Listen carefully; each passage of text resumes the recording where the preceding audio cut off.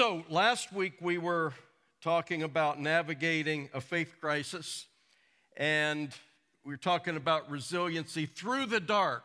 I think this is really nailed it, and I'm thankful for I feel talkative this morning, but I have less pages of notes this morning, so I'm really excited about that.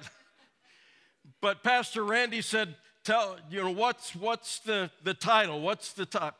I'm terrible with titles. Here's what's in my heart. Here's the direction we're going. And so hats off, cheers to the graphic folks who came up with this, because it really hit it. This is really what we're talking about, through the dark, navigating a faith crisis.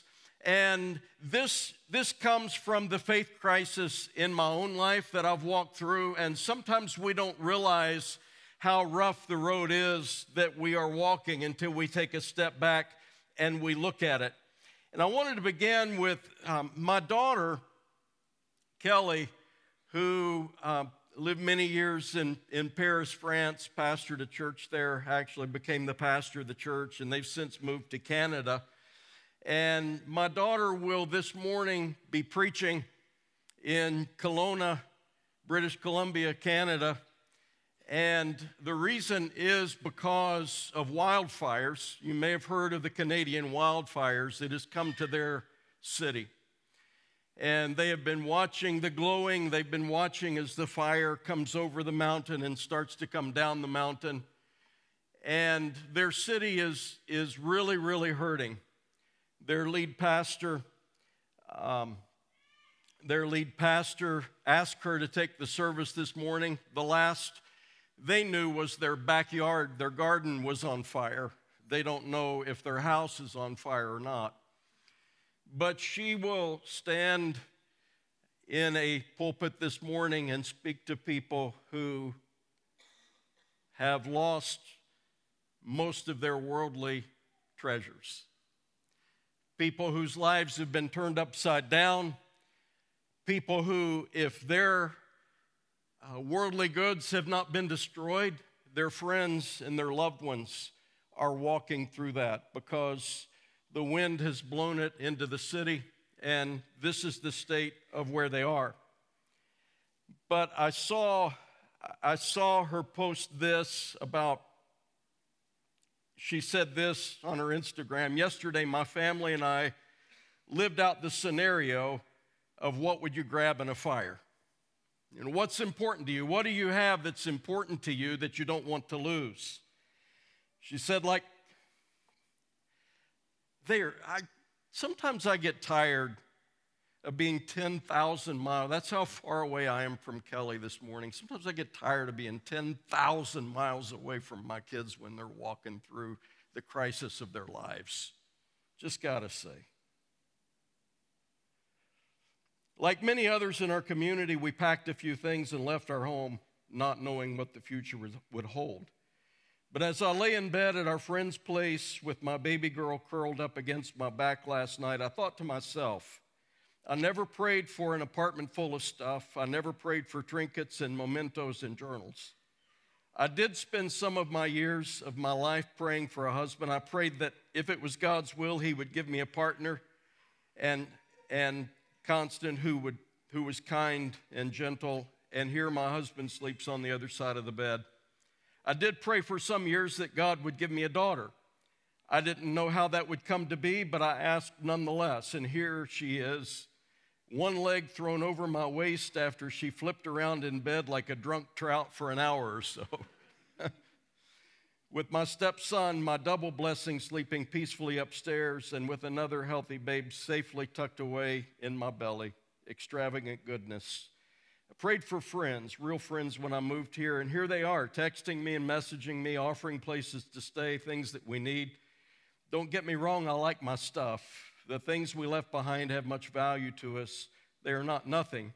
But even if we, like many in our community, lose our home, I can still say that God has been so faithful to us and me.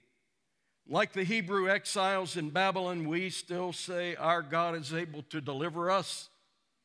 Our God will deliver us, but even if he doesn't, we will never change our minds never back down, never stop believing in his goodness and in his faithfulness.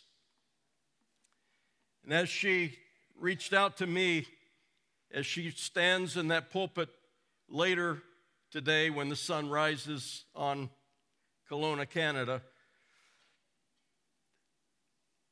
her dad, who's been in ministry for 40 years, had these words to say: "The building will be full to the ceiling with people needing something, some hope, some assurance from God.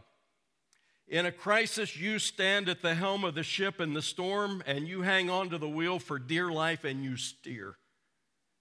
You have been assigned this task. Stand at the helm of that ship, curse the storm, hold on to the wheel, and let the people know that God is still God." Amen? God is going to bring the city through this. This is the time to hold on to the steadfast love of the Lord that never fails. They just need to be reminded that it will be okay. Folks, I know that when we walk through the darkness, sometimes the only thing we need is for somebody to say, "I've been through the darkness before." Come on. Joy mixed with emotion there. I've been through the darkness before, and it's going to be okay. It's going to be okay, isn't it? You've walked through the darkness. It's okay. It's not what we want it to be sometimes, but it's okay. There's a time that you all need to be that person of faith that holds steady. And because you have experienced, because you've steered through the storm, sometimes you need to be that person in someone else's life that holds steady and steers through the darkness and through the storm. Because it sounds like a good thing, but it sounds like something none of us really ever want to be good at. But when you've learned how to steer through the darkness, then God will work in you and through you to help others steer through the darkness. This is our story, and this is our calling. Come on, I want you to feel that. I want you to feel that. You can steer through the darkness because you've been through the darkness. And others are going through the darkness for the first time because we serve Jesus, who is the light of life. And we have this confident assurance that he will bring us through. So, a review. Faith crisis. A crisis is a time of intense difficulty or danger, a time when difficult or important decisions must be made. See, a faith crisis is when we come to a point where things have happened or are happening that are difficult to align with the things that we have believed. And as a review, what is a faith crisis? When we are transitioning through something that we do not understand and we cannot explain, this can create a faith crisis. It's when what we think we knew does not align with our perceived reality. This can create a faith crisis. And sooner or later, everyone has a faith crisis. It is those times when what our eyes see does not align with what our hearts have believed. This can create a faith crisis. I want to go to Hebrews chapter 12, verses 1 through 3. Hebrews 12, 1 through 3 in the English Standard Version. Isn't Jesus wonderful?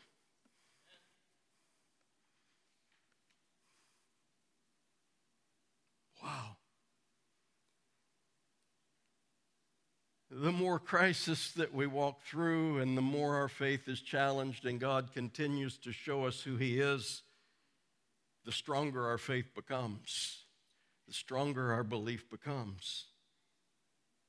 This verse of Scripture saying, "Therefore, since we are surrounded by so great a cloud of witnesses, let us also lay aside every weight and sin which clings so closely, and let us run with endurance the race that is set before us, looking to Jesus, the founder and perfecter of our faith, who for the joy that was set before him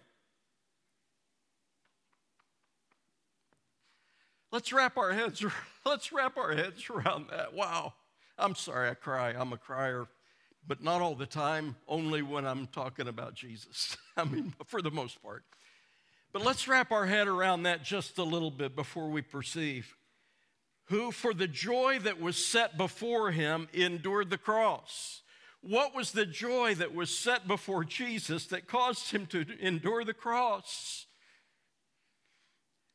Look at your neighbor. Look at the person next to you. You don't have to say anything. Just look at them, because they are the joy that was set before Jesus that enabled him to endure the cross. Them. If there was a mirror, I would tell you to look in the mirror. But it was for us. We are that joy, our salvation, our redemption, our relationship with God, who for the joy that was set before him endured the cross, despising the shame, and is seated at the right hand of the throne of God. Consider him who endured from sinners such hostility against himself, so that you may not grow weary or faint-hearted. This scripture is telling us to look to Jesus as the example who endured much for the joy that was set before him. There is in the Message version, which I like to go to because it makes things clearer to me sometimes. But we are to lay aside the things that hinder, run with endurance, and to look to Jesus because he showed the way. To look at this same passage of Scripture in the Message version, do you see what this means? All these pioneers who blazed the way, all these veterans cheering us on. See, those are the ones that have gone before us. Those are the ones that have laid the foundation. It means that we'd better get on with it. Strip down, start running, and never quit. No extra spiritual fat, no parasitic sins. Just start running. Then it says, keep your eyes on Jesus, who both began and finished this race we're in. What does that say? It says Jesus has already run this race. There are many that have gone before us that have already run this race. Start running and never quit. Jesus, who both began and finished this race we're in. Study how he did it.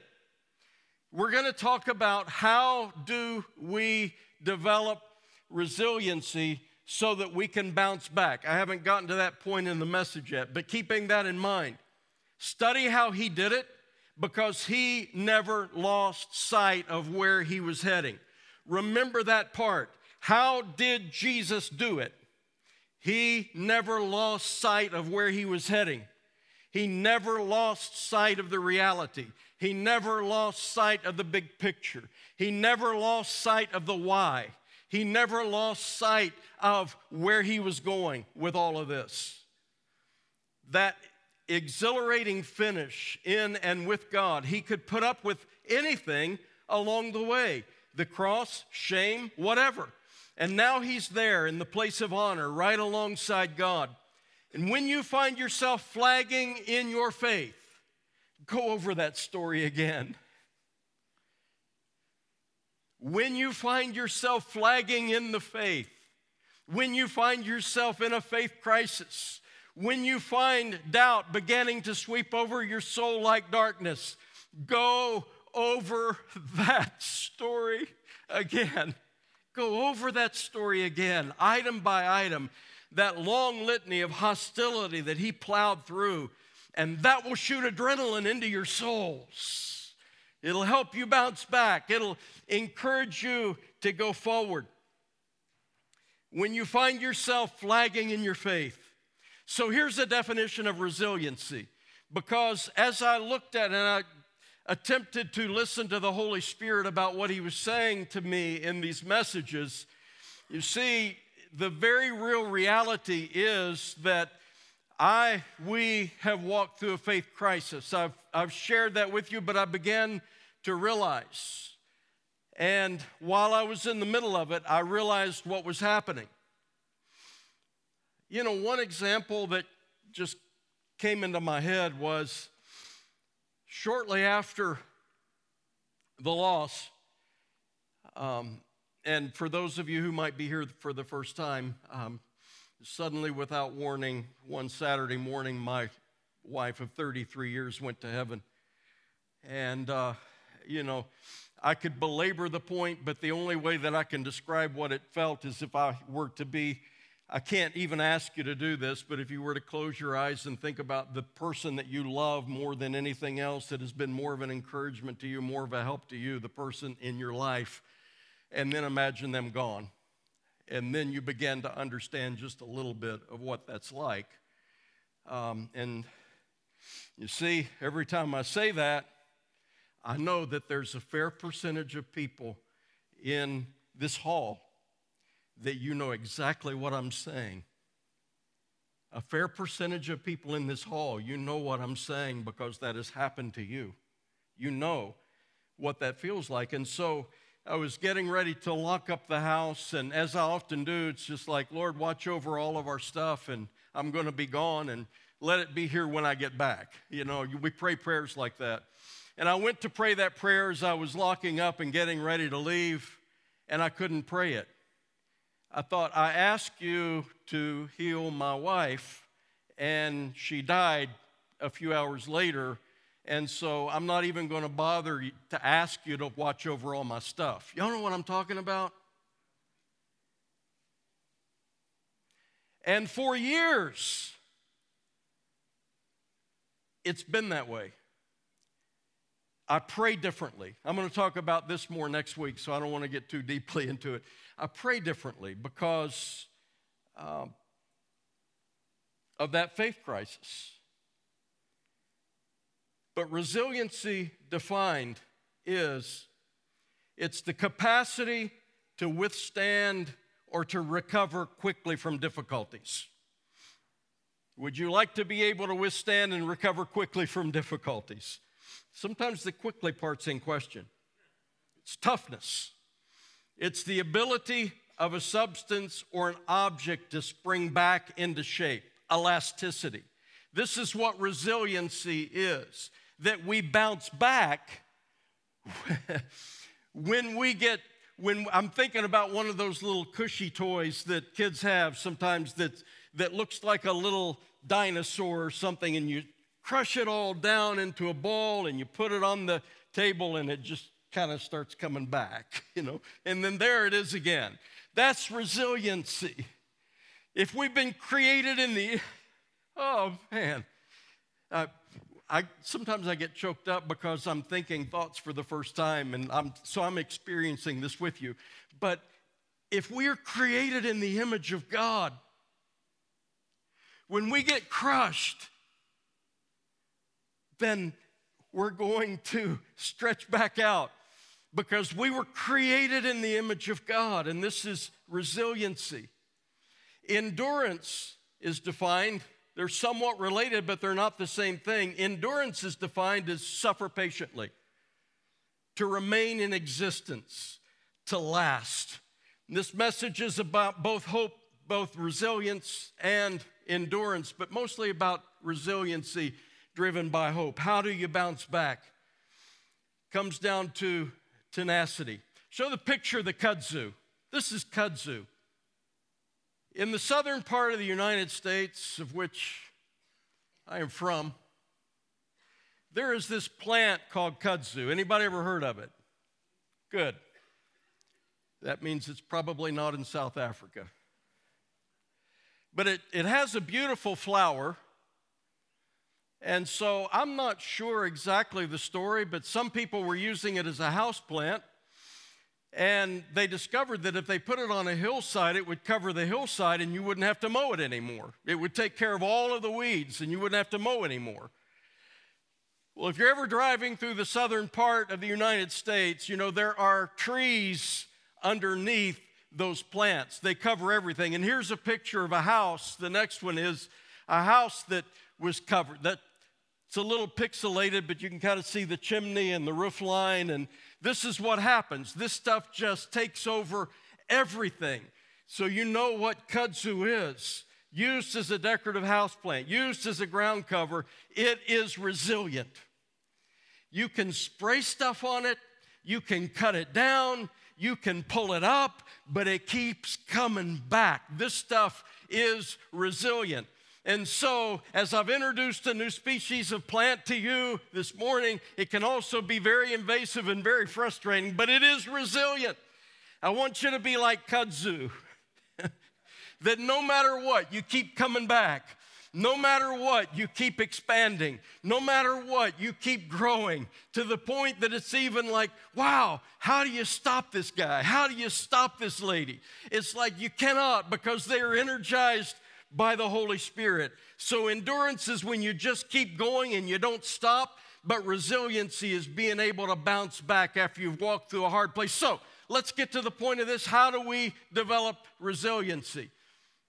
You guys can take that slide down, because we don't want to look at that kudzu anymore. How do we develop resiliency? It's the willingness and decision and ability to bounce back. Willingness, decision, and ability. How do we cultivate resiliency? Okay, here's the first. Realizing and understanding our purpose. Realizing and understanding our purpose. This was reflected in the Hebrew passage, but there's a story in Matthew chapter 13 and verse 44. It's in the middle of a lot of descriptors about the kingdom of God. The kingdom of God is like. Describing the kingdom of God, describing the value of the kingdom of God.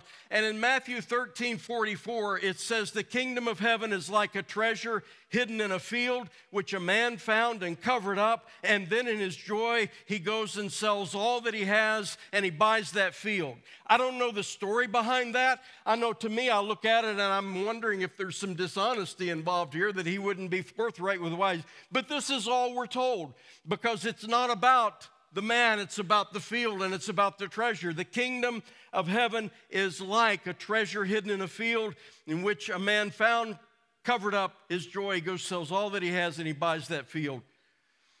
And so there is a realization of purpose and understanding that the treasure is far more valuable than the resources that we gather and expend. So that story is that here a man is walking through a field, and it may not be that great of a field, and he sees this treasure. He discovers this treasure. He covers it up. He goes and sells everything that he has. He raises the resources to buy this property because there's a treasure on this property. It doesn't matter how nice the field is. It's the treasure. Doesn't matter what kind of living quarters or what kind of house is on the field. It's about the treasure. Doesn't matter if it has a septic or a sewer hookup. It's about the treasure. Doesn't matter if fiber optic internet runs to the field or not. I'd buy a house that doesn't have fiber optic internet coming to it. It's about the treasure.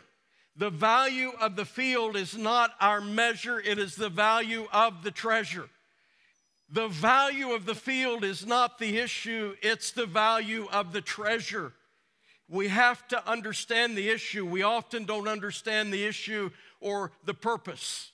Now, people often say to me, I appreciate your vulnerability. See, I can't be anything else because there is this treasure inside of me that has to be shared. All of this leads to life. Some of it's very difficult. Some of it hurts, but it leads to life, and I want you to know that. And I remember the day.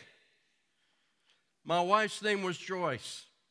And I remember so clearly, I can see everything in my mind when I promised her she would be okay. She said, I'm afraid I won't see our grandkids. I didn't know what to say, and I'm really careful with my words, but in that moment, the only thing that came out of my mind is, you will see them and you will know them, I promise. And see, that hurt me for a long time because I promised something and I didn't keep my promise, but I had no control over that promise. She was not okay, and she never met her grandchildren. Or is that true? Come on, is that true? She is okay because she's with Jesus. She is okay because she's with Jesus. How can you be more okay than that? And as to the grandkids, I will keep my promise and influence them to know Jesus in any way that I can, because she's going to see them if they will follow Jesus and they will decide to give their lives to Jesus. So now the rest of that promise is, I must do all that I can to pray for them, to believe so that she will see them in heaven. How is this possible? It's the resurrection. It's the resurrection. See, this is the bigger picture. If you've lost a child, hold on to the treasure of the resurrection. If you've lost a loved one, hold on to the treasure of eternal life. If you walk through many a dark night, let me tell you about a place where Jesus is the only light, and his light is sufficient to light the entire city. You see, you have to understand what the treasure is. So how do we develop resiliency, and how do we bounce back when we walk through tough stuff? Well, you got to understand the purpose. You got to understand the big picture. You got to understand the treasure, the true treasure. Next, we are able to navigate the dark night by keeping proper perspective. We were just in Kenya, Nairobi, into the highlands of Kenya. I realized as we were transporting to the airport that this is, I don't know, third, fourth, fifth trip, I don't know, through there. And I began to realize that when I look out the window that I had been seeing piles of garbage and wandering goats and half-finished buildings, structures to me that don't really look finished. Laundry hanging on all of the railings and all of the roofs. Because I was curious and I was just taking all of this in. But on this trip, as I was riding along in the transport vehicle, looking out the window, the Holy Spirit spoke to me and said, David, you're looking at the wrong stuff. See, you're looking through the wrong filter. You need to look differently. And I began to look differently. And I saw the beautiful trees and the beautiful fields. And I saw the beauty of Kenya. And I saw commerce. And I saw people active. And then I saw the people walking, so many people created in the image of God. And I began to see the beauty of that country. And I began to see the beauty of those people created in the image of God. And it began to transform something in me. And this is related to the previous point, the point of understanding our purpose and treasure. We've got to understand perspective, which is being able to see things through the eyes of God. There's one story that has influenced me greatly, and it's the story of David and Svea Flood. You may have heard this story. They were missionaries to the Congo in the 1920s from Sweden. They were Swedish missionaries. They moved to a certain place, and the chief of the village told them that they could have no interaction with anyone except one little boy who would bring them eggs and milk and would sell them food supplies. So the little boy would come, he would sell them the eggs, he would sell them the milk. They were not allowed to have interaction with any other person. Svea came down with malaria. They had 2 small children. They had a little baby girl that was only a couple months old. Svea came down with malaria. She died. The little boy died. David's heart was crushed. He became bitter toward God. Didn't want anything to do with God ever again. He gave the little girl because he didn't know what else to do, he gave the little girl to some American missionaries that were also there. And when they went back to the U.S., they took this little girl with them. I know of this little girl and the man that she married. They greatly impacted theological education in the U.S.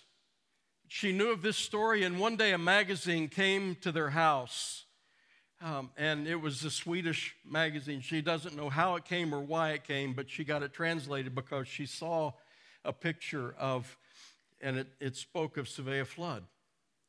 She found out that their work had not been in vain. She traveled to Sweden, where she found her father for the first time. And he was an invalid. He was bedfast. He was near death. And he had spent his entire life bitter and angry toward God. He told the children that he had after that, don't ever say anything about God to me ever again, because this is what God allowed in my life. This is what God did to me, and never would speak of it again. He found her. She found him. They reunited. She shared with him what she had found out. And through her loving influence, he came to faith in Christ Jesus once again before he died. Sometimes things seem so slow. Sometimes it seems that we pour our life into things and nothing comes from it whatsoever. Such great sacrifice and nothing comes from it. But see, the rest of the story is that little guy that sold the eggs and the chickens and the milk, that little guy, they told that little guy about Jesus. One little guy, one little boy, they told about Jesus. That little boy grew to a place of influence, and he followed Jesus. He became the leader of our fellowship in the Congo. 110,000 believers in that fellowship that this little boy, as a man, was leading. The Bible says, they who sow in tears will reap in joy. See, the big picture and the perspective is, we don't know. We don't know how God is working. We don't know how God is moving through our dark night and through the things that happen in our lives. Those who sow in tears shall reap with shouts of joy. When we know the rest of the story, we will rejoice with shouts of joy. He who goes out weeping, bearing the seed for sowing, shall come home with shouts of joy, bringing his sheaves with him. Perspective allows us to do this. In Galatians 6:9 it says, and let us not grow weary of doing good, for in due season we will reap if we do not give up. Sometimes when you walk through that dark night of the soul, the only thing you can do is not give up, with the perspective that God is going before you and God is with you. How will we pull it into perspective? We've got to get up 12,000 feet. 12,000 meters, and see the big picture of what God is doing. If you do not have that perspective by faith, we must embrace that perspective is reality. One more point, and that is resiliency in and after crisis depends on muscle memory. Depends on muscle memory. What is muscle memory? What is faith muscle memory? Those of you who exercise, you know what muscle memory is. Those of you that perform a task over and over, you know what muscle memory is. My friend has a farm and he has an excavator. It's one of those things with two treads on it, and it's got a bucket that will dig. There's two joysticks and two pedals. At first, I'm thinking, okay, I want to move the bucket like that. So I'm thinking, okay, I have to do that to move it like that. And these sticks go in all directions. After a while, I learned that I couldn't think about, if I want the bucket to go that way, I have to move this stick this way. It came to the point where all I did was think that I want the bucket to go in, and my hand would automatically move. It's like if I decide that I need a drink of water, my mind doesn't say, I'm thirsty, there's a bottle there. Take the bottle with your left hand, close your fingers, pick it up, bend your elbow and move it back toward yourself. Take your right hand and put it on the blue cap. Now turn it. Turn it more. Turn it just a little more. Now lift it off. Up, turn it a little more. Now lift it off. Now bend your arm up toward your face. No. See, muscle memory is, I'm thirsty.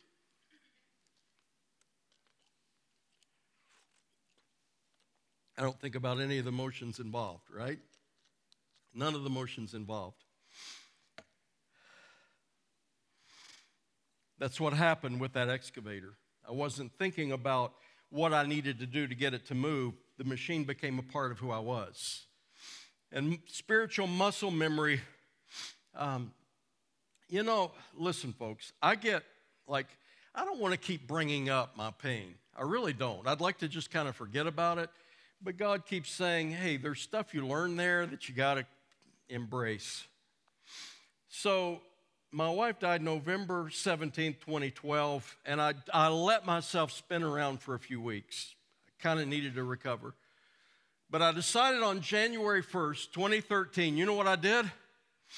I went to the place where I have my quiet time, and I opened my Bible, and I opened my journal, and I began to go into the Word of God, and I began to write down what God was saying to me, because that is what I did before. You know what I'm saying? This is muscle memory. Praying, listening, journaling the Word. I began to practice the presence of God again with intention. And here it is, Romans 5, verses 1 through 5. It tells us that suffering produces endurance, endurance produces character, character produces hope, and hope does not put us to shame because God's love has been poured into our hearts through the Holy Spirit who has been given to us. Character is the fabric of who we are. Character is our muscle memory. It's what we go back to. So the bigger question is, how do we develop our character? And so, folks, I want to tell you that what you do to develop spiritual disciplines in your life is important because that's the muscle memory that you will go back to. When we build our faith and we walk with God, that's what we go back to. It is elasticity that we always go back to the thing that we know. Why do people stop believing in God when they encounter a crisis? It's because the crisis is bigger than the faithfulness that they have developed. Why do people stop believing in God when they encounter a crisis? It is because the crisis is bigger than the faithfulness that they have developed. It could be because they believed God existed, but they did not know God. It could be because they heard of Christ and were okay with His existence, but were not in Christ. And see, the commitments that I make now are going to help me be resilient when the time comes. Our granddaughter, Eliana, who lives in Canada, when she was born, her nose was twisted to one side, like she'd been punched in the face. It's like, just like that, you know? Well, there's not a lot of space in the womb sometimes, you know, so. But we knew that it would straighten out, and it did. That's elasticity. It's bouncing back. So, folks, a lot more I could say, there always is, but I'm going to bring this plane in for a landing.